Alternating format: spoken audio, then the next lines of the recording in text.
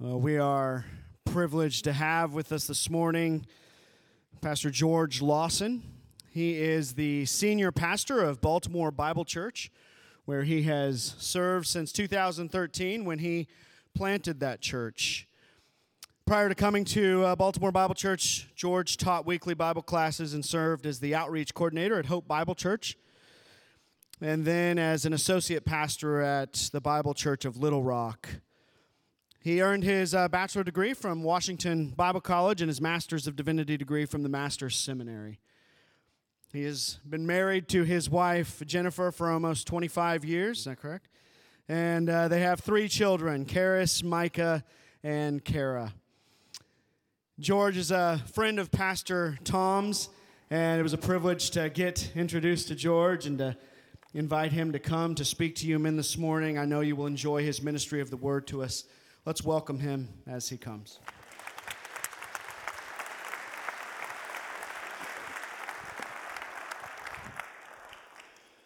Well, it is a great privilege to be here with you men this morning and bring you greetings from Baltimore Bible Church, and very grateful for the ministry that the Lord has allowed me to have there. It's been such a blessing to get to know Tom and his wife Sheila. They were out for a marriage conference that we had at Baltimore Bible Church earlier this year and or last year, but we're just very grateful to get to know them and to know you as well. And God must have something wonderful in store, because there were a number of things that could have prevented me from being here today. Number one, I had the wrong date for the men's breakfast, so I sent in my itinerary to let Brandon know when I'd be here, and he's looking at the itinerary and saying, something must be wrong, because we're expecting you to be here this week, and you have on your itinerary coming in at the end of the month. So that was the number one mistake. I was on my way to a board meeting at the Master's Seminary and University, and as I was leaving the house, I switched my jacket because, it was a little chilly outside, and after I got to the airport, realized that my wallet was in my other jacket.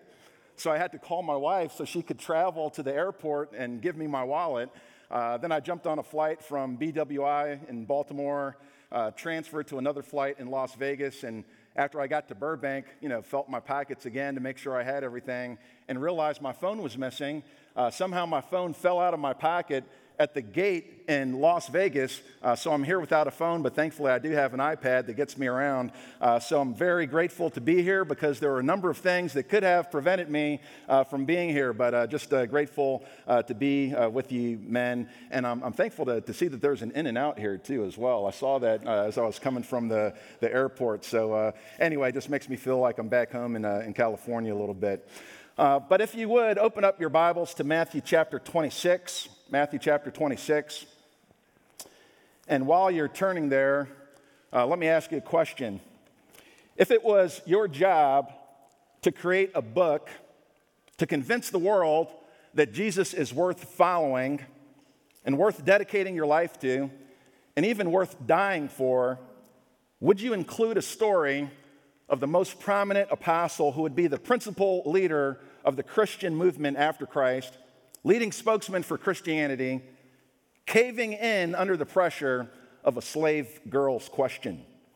That's really not the kind of convincing testimony that you would want to release to the public. That's the kind of story you'd want people to forget. You could just imagine an editor, taking a look at the Bible and saying, that story about Peter caving into the slave girl, let's not let that get to print. That's not the story that you want to release to the public. Shaking in front of a slave girl isn't really a good look for Christianity. But in Matthew chapter 26 and verses 69 to 75, we find the familiar story of Peter's 3 denials, and you wonder, who let this one get to print? Ancient writers would often exaggerate their victories, skip over their defeats. I was in Rome recently for a trip with Ligonier, and we saw a number of different ancient, just testimonies to the glories of their leaders. That's what they would chisel into stone, all the glories, all their victories. But the Bible, on the other hand, is painfully honest about the greatest heroes' defeats. Like Noah, the only man found upright in his generation, preserved through the judgment of the flood. But after the flood, he planted a vineyard and became so drunk on the wine that he exposed himself and uncovered his nakedness. And his son humiliated him. Abraham, the father of the nation Israel, patriarch of the faith, gave up his wife on 2 separate occasions as being his sister instead of his wife. And then later on, he fathers a son through his wife's maid. Judah received the promise that the Messiah would come through his line in Genesis 49. It was prophesied that the right to rule would not pass from his house until the Messiah came. But this same Judah also sought after a temple prostitute, not knowing that it was his own daughter-in-law who was playing a trick on him. David, the greatest king of Israel before Christ. Every other king in Israel is compared to David. He was considered a man after God's own heart, composed some of the most beloved psalms in the Bible. But this same David also committed adultery with one of his most committed soldiers' wives, and then had that same soldier killed so he could cover up the pregnancy from that adultery. And then there was Jonah, missionary responsible for the greatest revival in history, a whole nation repenting at his preaching. I mean, imagine that. The entire nation repents. But then after the Lord granted mercy to Nineveh, he desired the destruction of the same people that he was sent to preach to. And we could just keep going on and on, couldn't we? The hall of faith is a corridor filled with failures. And the Bible does not attempt to hide the bad and the ugly from its pages. Shocking for ancient literature. The holy pages of inspired, inerrant scripture are stained by the sins of its fallen heroes. And that's one of the evidences that we have that the Bible is totally reliable. Because you don't tell stories like this unless you're absolutely committed to telling the truth. And that's what the Bible does. The Bible is committed to telling the truth, the whole truth, and nothing but the truth. And we find the truth of Peter's failure in every single gospel record. Why? Because it actually happened. It actually happened. The scripture's not going to sugarcoat these events for us. MacArthur notes in his book, The 12 Ordinary Men, he says, no one speaks as often as Peter, and no one is spoken to by the Lord as often as Peter. No disciple is so frequently rebuked by the Lord as Peter. And no disciple ever rebukes the Lord except Peter. No one else confessed Christ more boldly or acknowledged his lordship more explicitly. Yet no other disciple ever verbally denied Christ more forcefully or as publicly as Peter did. No one is praised and blessed by Christ the way Peter was, yet Peter was the only one Christ ever addressed as Satan. And the scriptures don't hide Peter's faults from us, which is probably one of the reasons we seem to relate so much to Peter. Because we can probably see a little bit of ourselves in Peter, can't we? He's got a personality that's big enough for all of us to fit in. One author says Peter was a rare combination of courage and cowardice, of great strength and regrettable instability. And at no time was Peter more unstable than in this instance. Let's take a look at Matthew 26. I'll pick up at verse 69. Matthew 26, starting at verse 69. It says, now Peter was sitting outside in the courtyard, and a servant girl came to him and said, you too were with Jesus the Galilean. But he denied it before them all, saying, I do not know what you are talking about. When he had gone out to the gateway, another servant girl saw him and said to those who were there, this man was with Jesus of Nazareth. And again, he denied it with an oath, I do not know the man. A little later, the bystanders came up and said to Peter, surely you too are one of them, for even the way you talk gives you away. Then he began to curse and swear, I do not know the man. And immediately a rooster crowed, and Peter remembered the word which Jesus had said, before a rooster crows, you will deny me 3 times. And he went out and wept bitterly. Let's bow our heads for a moment of prayer. Heavenly Father, we do thank you so much for this, your word. Now, Father, we pray that you would use it, Lord, to sink deeply within our own hearts. And Father, I pray that you would use me as a weak instrument to be a blessing to your people, I pray. In Jesus' name, amen. What we find here in this story of Peter is really a stark contrast. There's a contrast between Jesus' confession as he stands in the court before the Jewish Sanhedrin and Peter's cowardice as he sits in the courtyard before bystanders, people of no authority. And if you think that Peter is the rock that your faith is resting on, you might want to think again. First of all, we have this private inspection that happens in the courtyard in verses 69 and 70, where you have Peter sitting outside in the courtyard, and the servant girl came to him and said, "You two were with Jesus the Galilean," and he denies it before them all. Apparently at this time, Peter wasn't ready to accept the sufferings of Christ, that the suffering that Jesus himself predicted would happen, that Peter would suffer. In Matthew 16, Jesus said that he must go to Jerusalem and suffer many things from the elders and chief priests and scribes and be killed. But Peter is still waiting to see what's going to happen, according to verse 58. Peter should already know what's going to happen, that Jesus is going to be killed just as Jesus said he would. He's too curious to stay away, but he's not courageous enough to step forward as a witness. But it's actually a brave move in one sense that Peter would even be this close. Because where are the other disciples? The other disciples aren't even there except for John. So here he is. He's here. He's trying to be brave, but it's a bravery in the power of the flesh. And how do we know that? We know that for several reasons. And I borrowed this little outline from MacArthur. He mentioned this, that Peter boasted too much. How do we know that Peter was operating in the flesh? Because he boasted too much before this instance. If you remember back in Matthew 26, in verse 31, when Jesus said to him that you will all fall away because of me this night, what did Peter say? Peter says, even though all may fall away because of you, I will never fall away. He trusted too much in himself. I'm never going to fall away. He also prayed too little in Matthew 26:41. Jesus said, keep watching and praying that you may not enter into temptation. The spirit is willing, but the flesh is weak. But when Jesus came to his disciples, what did he find them doing? They were all sleeping. And Jesus says, so you men could not keep watch with me for an hour? You can't even stay awake for an hour? He acted too fast when Jesus was being arrested in the garden. In Luke 22:49, when those who were around him saw that what was going to happen, they said, Lord, shall we strike with the sword? They at least asked the Lord the question, do you want us to strike with the sword? Peter doesn't even wait for an answer. He just pulls out the sword and starts working his way through the crowd. He acts first and asks questions later.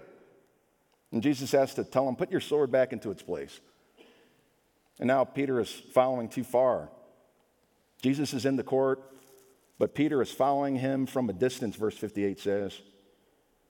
As far as the courtyard of the high priest, and entered in and sat down with the officers to see the outcome. In John 18, it lets us know that after Jesus was arrested, that Peter and another disciple, undoubtedly the Apostle John, followed Jesus to the court of the high priest. And Simon Peter was following from afar. The court of the high priest is what's known as the palatial palace or the palatial mansion.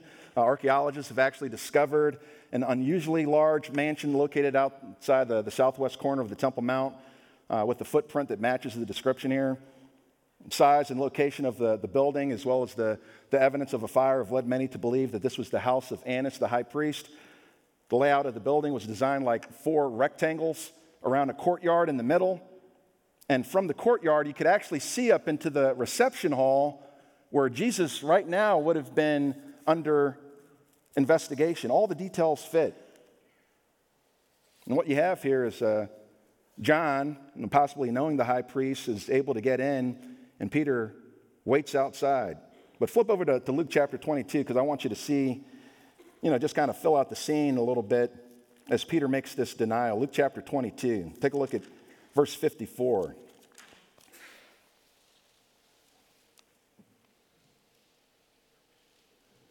Verse 54. It says, having arrested him, they led him away and brought him to the house of the high priest. But Peter was following at a distance. After they had kindled the fire in the middle of the courtyard and had sat down together, Peter was sitting among them, and a servant girl, seeing him as he sat in the firelight and looking intently at him, said, this man was with him too. But he denied it and said, woman, I do not know him. Here you have Peter. He's in unfamiliar surroundings, but he's doing his best to blend in, to kind of stay underneath the radar. This time, nobody knows why he's here. He's just focused on finding out what's going to happen to Jesus. And maybe in case they call for testimony, he wants to at least be within earshot. That maybe they might say, is there any man here who would defend Jesus Christ? And maybe he's thinking the whole scenario in his mind that I'm going to stand up at that moment and boldly defend Jesus Christ to declare that I know him. He's an innocent man. But here you find Peter gets the question kind of unexpectedly. Somebody unexpectedly recognizes him. And while they're talking about this Jesus who tore up the temple grounds, only days earlier, there's somebody who's watching Peter, looking intently at him, verse 56 says, fixing her gaze on him. And apparently she recognized Peter from earlier that week, and she blurts out, this man was with them too. They're talking about Jesus and say, that guy was with Jesus. He was with them too. And it's obvious there's some back and forth in this exchange because she makes her accusation in a number of ways. If you flip over to John chapter 18, in verse 17, you have this question that shows up in the same exchange. It says, the slave girl who kept the door said to Peter, you are not also one of this man's disciples, are you? Starts out with a question. Over in Matthew 26, it goes to an accusation. And we already read it earlier. She says, you too were with Jesus, the Galilean. It goes from a question to an accusation. And then he denies it. Denies it before them all. But then she makes the positive identification. Verse 56 of Luke chapter 22. This man was with them too. It goes from you were with them too to now speaking to the others. This man was with them too.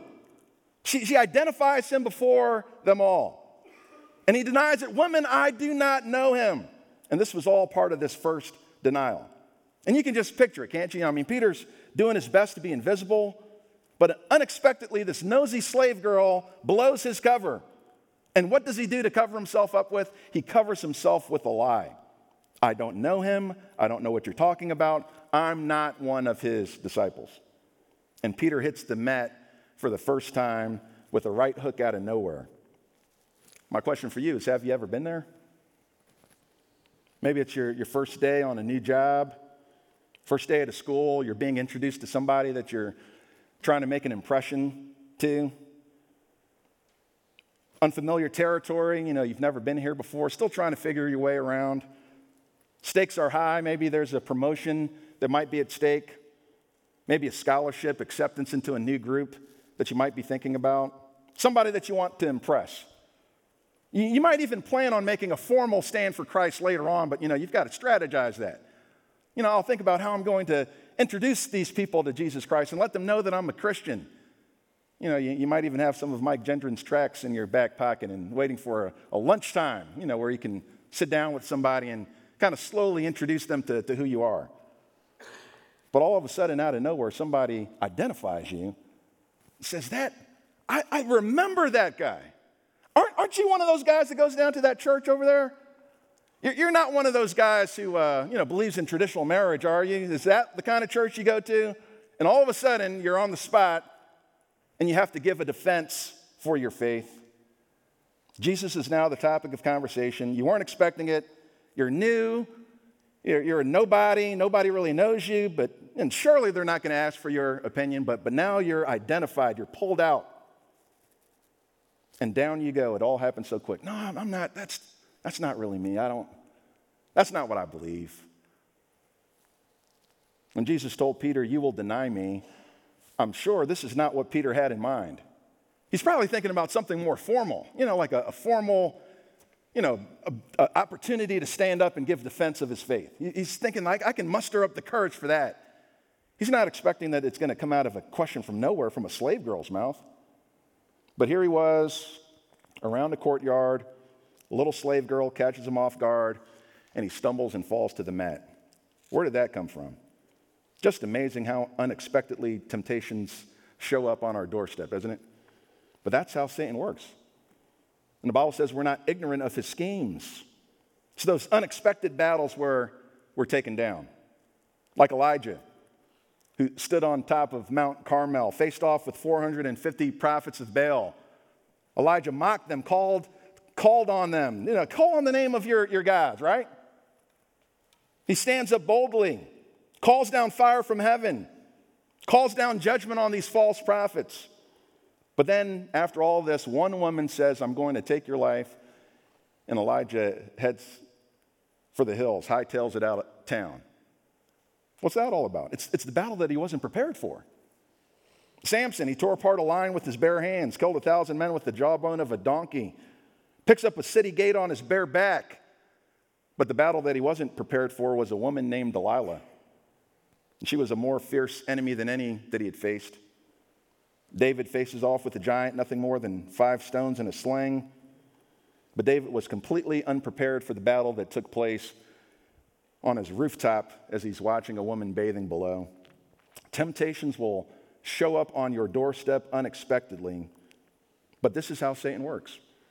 You have to be prepared for the battle ahead of the battle. By the time the battle comes, it's too late to try to get prepared. You have to be ready so that you can be ready. You have to be ready ahead of time. But not only was there this private inspection in the courtyard, there was also a public investigation at the gate. Look at verse 71. It says, when he had gone out to the gateway, another servant girl saw him and said to those who were there, this man was with Jesus of Nazareth.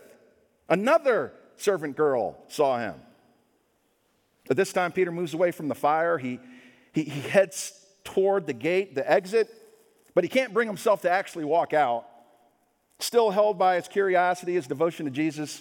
He's got a true love for Jesus. Still wants to see what happens, so he hangs out at the gateway. Maybe he's waiting for some time to pass so that people would forget him. So he moves under the shadow of darkness, away from the fire, away from the light. But after some time, Matthew says that another servant girl who was obviously accompanying the others points him out. This man was with Jesus of Nazareth. And just to help you out with the context a little bit here, when this slave girl identifies Jesus as Jesus of Nazareth, this is more than just an identification of where Jesus was from. It was actually a way to ridicule Jesus. One author points out that the Galileans were considered a joke among those at Jerusalem. When they visited Jerusalem at festal seasons, their manners, their dress, their accent were the jest of the citizens. The moment they opened their mouths, their nationality was discovered because the people spoke with a heavy accent. The Galileans were despised by the proud Judeans. Judea was the home of orthodoxy, the shrine of Israel's sacred institutions. The Jews would have assumed that outside of the holy city and the schools of the rabbis, the shadow of the temple, there was nothing worthy of note. The rabbinic circles accused the Galileans of neglecting the traditions, and the worst among the Galileans, that they looked down on the most, even the Galileans would look down on them, would be the people from Nazareth. Out of all the cities of Galilee, you have Nathanael, who was from Cana of Galilee, according to John 21 and verse 2. When Nathanael heard that Jesus was from Nazareth, how did he respond? Can anything good come out of Nazareth? Even the Galileans looked down on the Nazarenes. Nazareth was a hick town. To say somebody was from Nazareth was like saying you're from the backwoods. It's a place of violent, lawless characters, people who didn't really have much culture. So when people really wanted to put you down, they'd call you a Nazarene. Pharisees accused Jesus of being this Nazarene. Church fathers would later document that the Jewish prayers cursed Christ as a Nazarene. It was a put down. So when Peter is approached with this association with Jesus of Nazareth, it was really a way to insult him, to insult Jesus in front of him. They're shaming Peter by his association with Nazareth. You're not with that backwoods teacher from Nazareth, are you? Has that ever been your experience? Have you been ever insulted because of your identification with Jesus Christ? You're not one of those crazy evangelicals, are you? I remember I was witnessing to somebody at one point, and they said, you do watch like the History Channel, don't you? I mean, seriously, you don't believe in that book. You don't believe in all that nonsense about talking snakes and talking donkeys and men living in the belly of a fish. You know, what kind of moron takes that seriously? And here you have Peter, who's now starting to become ashamed by his identification with Jesus. And how do we know that? Look at verse 72. It says, and again, he denied it with an oath, I do not know the man. Hold on a minute. Hold on a minute. That's what Jesus is to you now? You know, before Peter identified Jesus as the Christ, the Son of the living God. And now he says, I do not know the man. He's just the man. He steps up his denial with an oath. This would have been a pledge invoking the name of God to make his statement seem even more believable. With an oath, he says, I do not know the man. Essentially calling God as his witness. This is my confession before God. I don't know him. I've never known him. It's a complete rejection to associate with Jesus Christ. Refusal to associate with Jesus Christ. Same kind of confession that Jesus would make before the unbelievers, right? I never knew you. And this is what Peter is saying about Jesus. I never knew you. Peter's denying any relationship with the Lord and calling God to bear witness to his testimony. May God bear witness and record this statement, I do not know him, to escape the ridicule, the scrutiny, temporary affliction on earth. Peter is now willing to place himself in opposition with heaven. And he hits the mat for the second time. Goes back to his corner, bloodied, bruised, exhausted. 2 rounds with temptation, and Peter's lost to both of them. And for a period of time, it seems like Peter's going to get a break. In Luke 22, it says that about an hour had passed. So this is over a period of time, over hours, not minutes. And just when Peter thought he was safe, he receives this knockout blow with this positive identification by the bystanders. Look at verse 73. It says, a little later, the bystanders came up and said to Peter, surely you too are one of them, for even the way you talk gives you away. Then he began to curse and swear, I do not know the man. And immediately a rooster crowed. And Peter remembered the word which Jesus had said. Matthew just says that there were bystanders who identified Peter by his accent. As we mentioned, the Galilean accent was distinct. It was public knowledge that Jesus and his disciples were from Galilee, but there were a lot of men from Galilee. How do they know that this one was with them? What makes this specific Galilean a suspect? Flip over to John chapter 18. John chapter 18. Take a look at verse 26.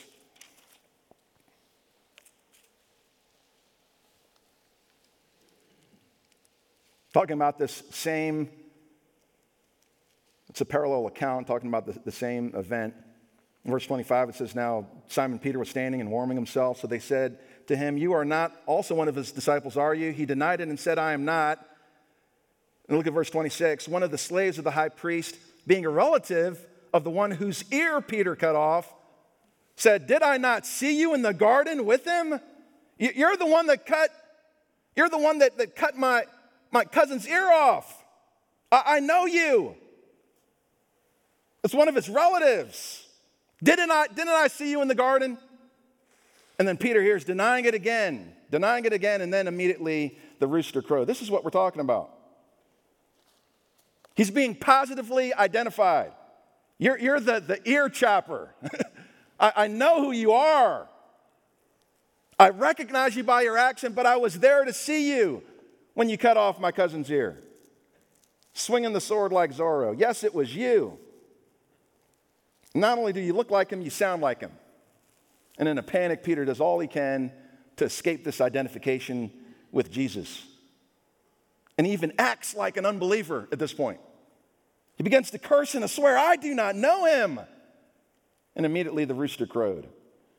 Now, in addition to calling God as his witness, Peter takes it a step further, and he calls down curses on his own head. I'm telling you, may God curse me, may God crush me even right now. Cross my heart and hope to die. Often when people make a solemn vow, they would say, may God do more so to me if I'm not telling you the truth. May God strike me down if I'm not telling you the truth. You know, it's exactly the kind of thing that Jesus instructed us not to do in the Sermon on the Mount. But he's saying, may God do this to me. The Bible says, do not fear those who kill the body, but are unable to kill the soul, but rather fear him who is able to destroy both soul and body in hell. And here you have Peter calling down the curses of God upon himself. And it was at this very moment, while Peter is calling down the curses of God on his own head, that he's brought back into reality with the crow of a rooster. And everything that Jesus said floods back into his mind. And it's amazing the way that temptation has a way of erasing our memories. You know, that we don't think about the consequences when we're being tempted. One preacher said that sin is what you do when you're stupid. It's like all of reality escapes your mind. But here it's like the reality is brought back in after he's finally publicly denied Jesus. He's fallen to the temptation. And this is when everything starts to become clear again. What have I done? Here he is left with the reality of his sin. Passing pleasures of sin, or the protection in this case. And the rooster was like the alarm clock, and Peter finally wakes up. And what's terrifying here is that this is the second time that the rooster crowed. It wasn't the first time. Remember, Jesus said in Mark 14:30, Jesus said, truly I say to you that this very night, before a rooster crows twice, you will deny me 3 times. And in Mark chapter 14 and 72, it lets us know that this is the second time that the rooster crowed. Peter slept through the first alarm. The first warning was already given. The rooster had already crowed once. And it's like Peter never even heard it. It's the second time that the rooster crowed that all of a sudden everything comes back to his mind. This is what the Lord was talking about. One ancient tradition says that he never heard a rooster crow from this day forward without tears. And what was worse than the crow of the rooster was the gaze of Jesus. In Luke 22:61, it says, the Lord turned and looked at Peter at this very moment while he's denying him. The Lord takes a look at Peter. And Peter remembered the word of the Lord, how he had told him, before a rooster crows, you will deny me 3 times. From the courtyard, if you remember again, as we described earlier, from the courtyard, you could actually look up into the hall where this trial would have been taking place, where Jesus was being held up by the high priest, where Jesus was bloodied, bruised, swollen, covered with spit. And one look at Peter said everything that needed to be said. Jesus catches the gaze of Peter. And you wonder, what did this look like? What was it like to catch the eyes of the Lord during the very moment where you're denying that you even know him? What was this look from Jesus? Was it a look of anger and disgust, like, Peter, how could you? You just wait till I get my hands on you. You just wait until I'm able to confront you personally. Was it a look of disdain and reproach, like, Peter, I don't need to say that I told you so, but I told you so? Was it a look of frustration or shame, condemnation? I don't think we have to imagine what that look was about, because what else could it be but a look of love and forgiveness? Because that was the very reason that Jesus came into the world in the first place, right? Not to serve, not to be served, but to serve and give his life up as a ransom for many. He's on the way to the cross at this very moment to take upon himself our sins. His look would have been a look of forgiveness. And after his resurrection, Jesus makes sure that Peter knows that Peter, you're still included in the group. Mark 16:17, it says, but go tell his disciples, and Peter, this is what the angel said, he is going ahead of you to Galilee. There you will see him just as he told you. The ground for your assurance doesn't lie in your performance, it's in his performance. It's what he does. How do we know that this was a look of forgiveness? Because when Peter was calling down curses on his own head, that God did not answer that request. At the moment when he's saying, curse me. May I be cursed. May you strike me down, God. How do we know that it was a look of forgiveness that God didn't say, okay, I'll do it? No disciple fell lower than Peter. He boasted too much. He prayed too little. He acted too fast. He followed too far. But there was also no disciple that was more greatly used than Peter. Because after this, he boasted in Christ. He preached Christ. He followed Christ. He was willing to die for Christ. And men, Peter is an example for us. And I'm not sure how far you followed. How many times you've boasted too much. How many times you've acted too fast. How you've prayed too little. I don't know every man's story in here. But Peter is an example that when I do fail, that I can turn to Christ who offers his forgiveness. And when Jesus died on the cross, when he hung on the cross, it was for people like Peter. And there's a little bit of Peter in all of us, isn't there? We can look to the cross of Christ in the same way that Peter could look to the cross of Christ and receive from him his forgiveness. So where are you today? Are you warming yourself by the world's fire? The Bible says don't love the world, the things in the world. Are you trying to blend in to the world around you, as Peter did? Are you boasting in the cross of Christ, or are you boasting in yourself? Are you cultivating a greater fear of God than man? And as Peter wept, do you weep over your sins? At the end of the verse, in verse 75, it says he went out and wept bitterly. But he found a place of repentance. We find that Esau was sorrowful, but he found no place of repentance. Judas was sorrowful, but he found no place for repentance. But Peter was sorrowful, and it led him to repentance. And he trusted in the power of a great Savior. And that's what we have. We have a great Savior, don't we? Hallelujah, what a Savior. That he's willing to forgive. Do you trust in the love and forgiveness of a great Savior? Matthew 26, Jesus says, "This is my blood of the covenant, which is poured out for many for the forgiveness of sins." We have one who forgives us of our sins. Amen? Let's go to the Lord. Heavenly Father, we thank you so much for this account, Father, and just a powerful story, and one that reminds us that we have a powerful Savior. Father, we thank you for the forgiveness that we have, that even though we fall and we fall hard, even though there have been times in our lives when we've denied you, when we've turned away from you, Father, that there's a Savior, Lord, who looks on us with forgiveness. And a Savior who doesn't answer the request to bring condemnation, to bring judgment. Even though we deserve it, we're worthy of judgment. But Father, we're grateful because what we have is a Savior who went to the cross and bore on himself our sins, the penalty for our sins, so that we might be set free and that we might become the righteousness of God. Now, Father, I pray for any who are here today who have not yet turned to Jesus Christ, Lord, that today would be the day, that it doesn't matter how far they've fallen away from your truth, from your commands, that there's a Savior whose grace is greater than our sins. And Father, may you receive glory today. In Jesus' name we praise you and give you thanks. Amen.